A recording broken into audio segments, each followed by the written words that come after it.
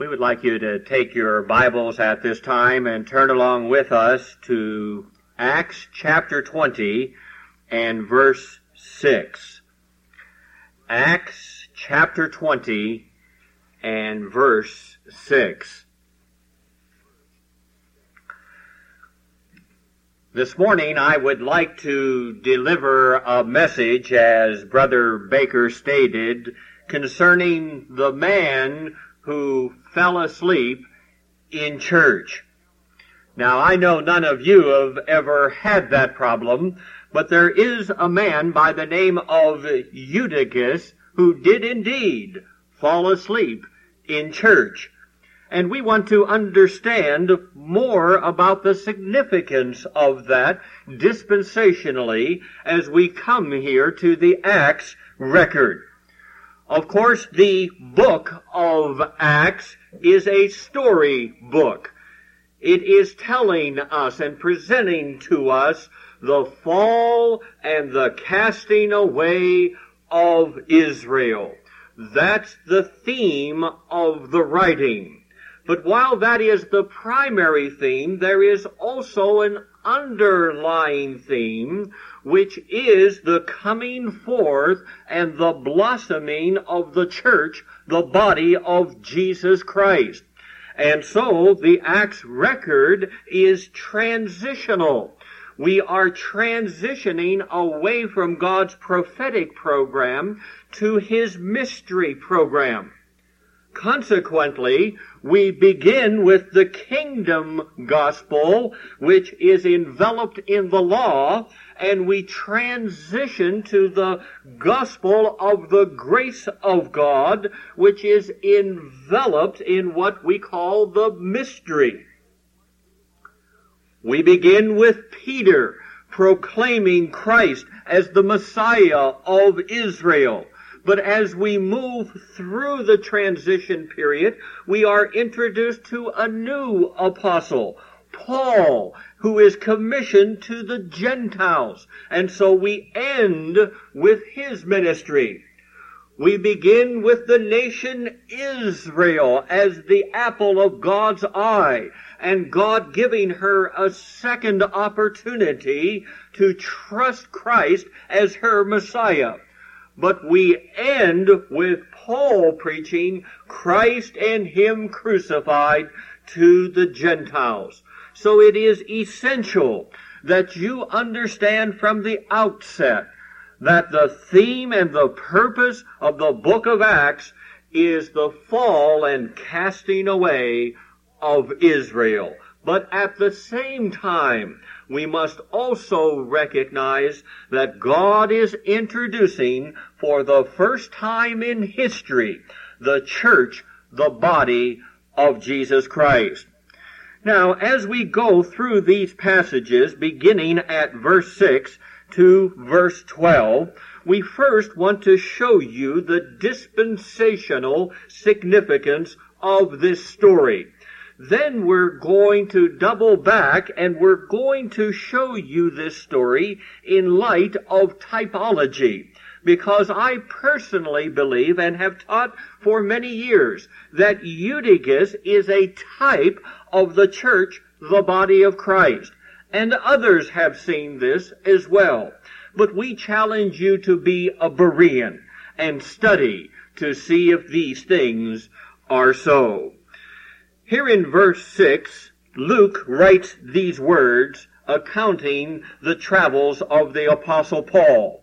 And we sailed. It shows that Luke was in Paul's company with the usage of that pronoun. And we sailed away from Philippi after the days of unleavened bread, and came unto them to Troas in 5 days, where we abode 7 days.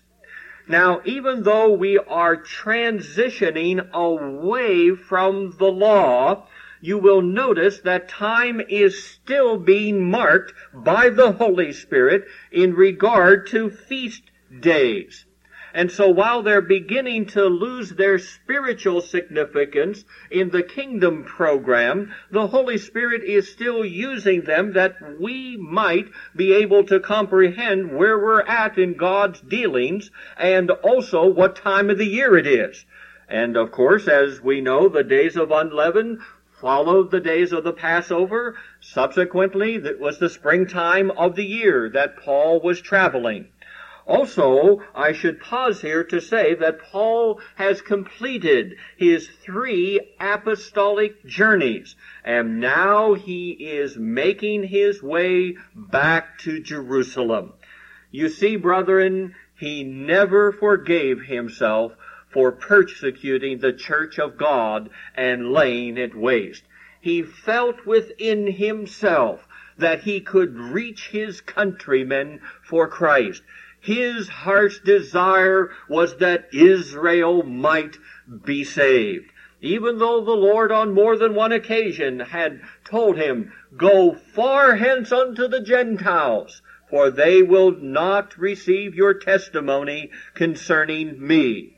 Nevertheless, Paul felt within himself that he could go back one more time and perhaps reach them with the gospel of grace.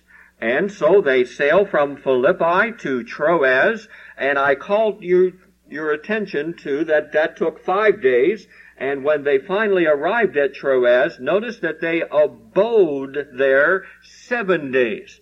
Now that's significant for this reason. You will note in verse 7 that it was upon the first day of the week, when the disciples came together to break bread, Paul preached unto them. So he was there for a period at Troas for 7 days. But you must note that he did not preach until the first day of the week. He passed by the Sabbath day. Now, he was there on the Sabbath, but he did not preach on the Sabbath unto them. Rather, he chose to separate out the brethren on the first day of the week, which is Sunday, to proclaim the riches of God's grace unto them. So that shows to us we are very gradually transitioning away from the law of the Sabbath to the first day of the week, which is the day we worship on as a celebration of our Lord's resurrection. Now, they did not always worship on the first day of the week, because as we study prophecy, we learn Israel was given that Sabbath day. That was the 7th day of the week, or Saturday. Now, let's go back and review that for a moment in Exodus chapter 31. Exodus chapter 31. And it is here that we learn that God gave the law to Moses, and in particular the law of the Sabbath. Exodus 31 verse 15. 6 days may work be done, but in the 7th is the Sabbath of rest, holy to the Lord. Whosoever doeth any work in the Sabbath day, he shall surely be put to death. So whenever God gave the law to Moses, one of the components of that law was what was known as the law of the Sabbath. It was on Saturday that was set aside by God as a day of rest. They were not permitted to do any type of work on that day. They could only travel what was known as a Sabbath day journey, which was about 1.5 miles, and then they had to return. Even concerning the meals that were to be prepared, it had to be done days in advance, because there was to be no work performed on the Sabbath. They couldn't even go out and gather sticks to kindle a fire without being under the penalty of death. So with that in mind, God gave the Sabbath to Israel. It was a day of rest, a day that they worshiped the Lord God Almighty. But as we begin to transition out away from the prophetic program and the law of God, and we are introduced to this new apostle, Paul, and we begin to learn about the new revelation that was committed unto him, we note that the law of the Sabbath is set aside, and we are introduced to a new day of rest and worship. It is the first day of the week. Now, I should add this, being that we are living under the administration of grace, technically speaking, we have liberty in Christ. We could worship any day of the week. But we follow the pattern of Paul, because as he came to visions and revelations in the Lord apparently committed unto him that it was upon the first day of the week that they should gather. And indeed, Paul did gather the saints on that day, not only to take collections for the poor saints in Jerusalem, but also to worship and to preach the gospel of the grace of God. So here, as we look in Acts chapter 20 and verse 7, it was upon the first day of the week that he gathers the disciples together. Now here, brethren, we must be very careful. Sunday is not the Lord's day. Let me say that one more time. Sunday is not the Lord's day. That's taken from Revelation chapter 1, when John the apostle was caught in the Spirit on the Lord's day to see that future time of the tribulation. Well, in the Greek, that can be translated Lord's Day or Day of the Lord. In the Hebrew, you can't do that, but in the Greek, you can. And so the Lord's Day refers to the future day of the Lord and judgment of God. It has absolutely nothing to do with Sunday or the first day of the week. And notice, as Paul gathers the brethren together, that as they came together, they did so to break bread. And there's been a great discussion and debate over this through the years as to whether they were merely observing the Lord's Supper or whether they were simply sitting down to have a meal together. Well, it is possible, of course, that they did observe the Lord's Supper, but I think in the context here, they simply sat down to have a meal together and to fellowship and to share with one another what the Lord was doing there at Troas. Now, I base that conclusion on verse 11. And when he therefore was come up again and had broken bread and eaten. So a little later on in the record here, we see that there was another occasion where they gathered and they broke bread. Now, we would not assume from that they again observed the Lord's Supper, but rather they were simply having a meal together. And Paul, as it goes on in verse 7, since he was ready to part on the morrow, he continued his speech until midnight. And there were many lights in the upper chamber where they gathered together. And there sat in a window a certain young man named Eutychus, being fallen into a deep sleep. And as Paul was long preaching, he sunk down with sleep, and fell down from the third loft, and was taken up dead. So here, as we follow the narrative, we see that Paul stood up, and he began to preach Christ.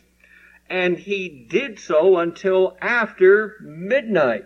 Apparently, he had been proclaiming the counsel of God for some 5 or 6 hours. And there was a young man who had gathered with them who was sitting there in the window. Now, we've been a little hard on Eutychus sometimes for falling asleep. But apparently, he was very involved in the Lord's work. Perhaps he even helped organize some of these meetings and it was after the meal. And Paul preached on and on and on, and he became drowsy, and he fell asleep and fell out of the window to his death. Now, this portion shows to me that the saints loved the Word of God. To sit under the ministry of the Apostle Paul that long, and they were attentive, listening as he proclaimed all concerning Christ had accomplished unto them. And I have to say, brethren, when we come to the church today, it's a very sad commentary.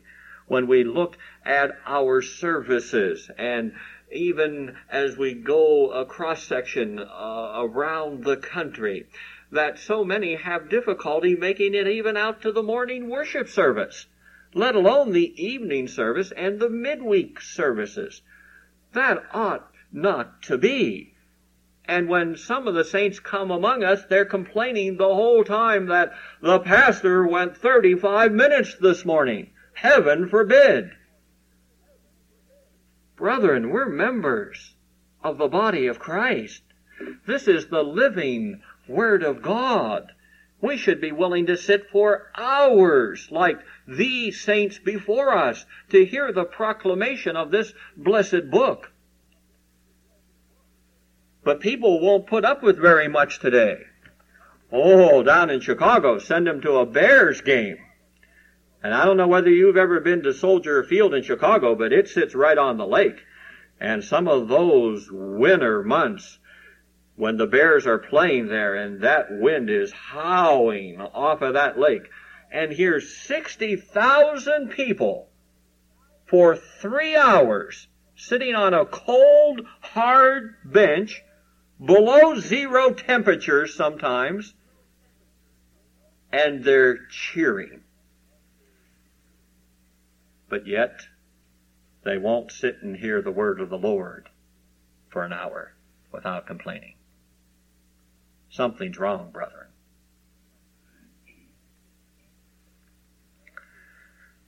So Paul preached, and the young man fell from the third loft.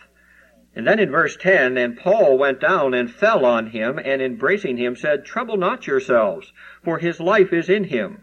When he therefore was come up again, and had broken bread and eaten, and talked a long while, even till the break of day, so he departed. And they brought the young man alive, and were not a little comforted. So it shows to us in this stage of Paul's ministry, he was still performing signs and miracles and wonders. And that has confused many as to why Paul had these gifts and why some of the members of the body of Christ had these gifts at that time. Well, first of all, it was necessary for Paul to exercise them because that was the seal of his apostleship. To be called an apostle back at that time, they had to have seen the Lord face to face and also have all of the signs of the apostles, one of which was the ability to heal and raise the dead. Also, we see that God permitted these gifts to come over to the church, the body of Christ, to give the church a foothold. They were a sign to Israel that God was doing something new and different among the Gentiles. You'll remember they were the sign people of God. They required a sign. God spoke to them in signs and wonders. And now through Paul's ministry and these miracles that he was performing, it was a sign to Israel that he was setting them aside in unbelief and raising up a new apostle and commissioning him to go forth to the Gentiles. And so these miracles help to substantiate Paul's ministry. And he heals this young man, and they bring him forth alive. And they were not a little comforted that could see that the hand of God and the blessing of God was upon Paul and his ministry. Indeed, he is the apostle of the Gentiles. But now we want to come back a moment as we drift back to verse 7, because I think that the story of Eutychus is also rich in typology. The book of Acts, before the Pauline epistles, is the last book of types. Now, a type is a divine illustration of some truth. It's a story, or it's a picture of what is to come. And I think what we have here invested in Eutychus is a picture of the church, the body of Christ, and a brief history of this dispensation. Now again, we challenge you to be a Berean. But not only have I believed this and taught this for years, but many others have as well. And I think you'll see it as we move through here. Notice how there in verse 8 there were many lights in the upper chamber where they were gathered together. I think that's referring to Paul's gospel and the light that is being shined into this world. That God has opened the doors of His grace, and He's lavishing the world with the riches of His grace. He's long-suffering usward, not willing that any should perish, but that all should have an opportunity to come to know Christ. You are the sinner for whom Christ died. That's the message we proclaim today unto you. That's the message Paul proclaimed. And notice how it is Paul who is preaching, because he is the apostle of the Gentiles. He was to them back at this time in this record, and he is our apostle down to this very hour. And if you want to be in the center of God's will, then you must acknowledge the apostleship and message of Paul. It's as simple as that. And in verse 9, and there sat in a window a certain young man named Eutychus, being fallen into a deep sleep. Eutychus means fortunate. And indeed, he was given that proper name to show forth that even though this tragedy came into his life, God had mercy upon him. And he indeed was fortunate. Now, back in biblical times, names had meanings attached to them. They had significance, and that certainly is the case here. And notice that as Paul was long preaching, showing that we're living in the dispensation of grace, and that it would far outspan the law. The law was for 1,500 years. Grace now has gone nearly 2,000, and it may go another 1,000 yet. So that's referring to the extent of the dispensation. And Eutychus sunk down with sleep, and fell down from the third loft, and was taken up dead. Now the third loft, if you look, you have first heaven, second heaven, third heaven. Now, whenever we look at the Scriptures, the center of God's plans and purposes, indeed the center of His universe, is the earth. And everything is in relation to that. Now, you might say, well, in astronomy, Pastor, don't you know that the sun is the center of our solar system? Yes, that's true. But the Bible teaches that the earth is the center of the plans and purposes of God. And so the first heaven is in relation to the earth, the second heaven is in relation to the earth, and the third heaven, or what we call the heavenlies, is in relation to the earth and encompass the earth. And so as we look here at the third loft, the members of the body of Christ have been given that heavenly position and were blessed with all spiritual blessings in the heavenlies. But notice that Eutychus, representative of the body of Christ, fell. Trouble not yourselves, for his life is in him. Eutychus was given a second chance. And this is what I present unto you this day. That in Paul's ministry, as he went forth and proclaimed the riches of God's grace, it was received. Many trusted Christ, and there were churches established throughout Asia and Europe and the known world of that day. And the body of Christ began to grow. But as Paul went on in his ministry, there are many who began to question his apostleship and message. And many began to withdraw from him and didn't want anything to do with him because of the then present distress. Consequently, near the end of his ministry, he was heartbroken that all Asia had departed from him. Churches like Ephesus had turned on him. And because the church back at that time began to reject Paul's apostleship and message, the judgment of God fell upon the world and the church in the sense that we went into the Dark Ages and then into the Middle Ages. And you search church history, and there is little written during that period of time about the great revivals, or if there were any revivals. Apparently there weren't. Or where they acknowledged Paul's apostleship, or where the church, the body of Christ, made inroads and had an impact back through those centuries. There's almost a deafening silence. Just like the church wasn't even there, like it was dead.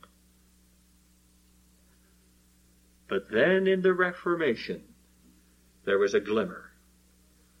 A man by the name of Luther posted his 95 Theses on a door. And he began to see from the Scriptures, in particular from the book of Romans. Paul wrote Romans, the just shall live by faith. And that sparked the Reformation. And little by little, as Luther preached, as Zwingli taught, as Calvin taught, and the other great reformers, Wycliffe and others, as they proclaimed God's Word in the power of the Spirit once again, very gradually we began to recover Pauline truth. Then came J.N. Darby, and he began to see the truth of the pre-tribulational rapture. He was followed by C.I. Scofield, who began to see the dispensations in the Word of God.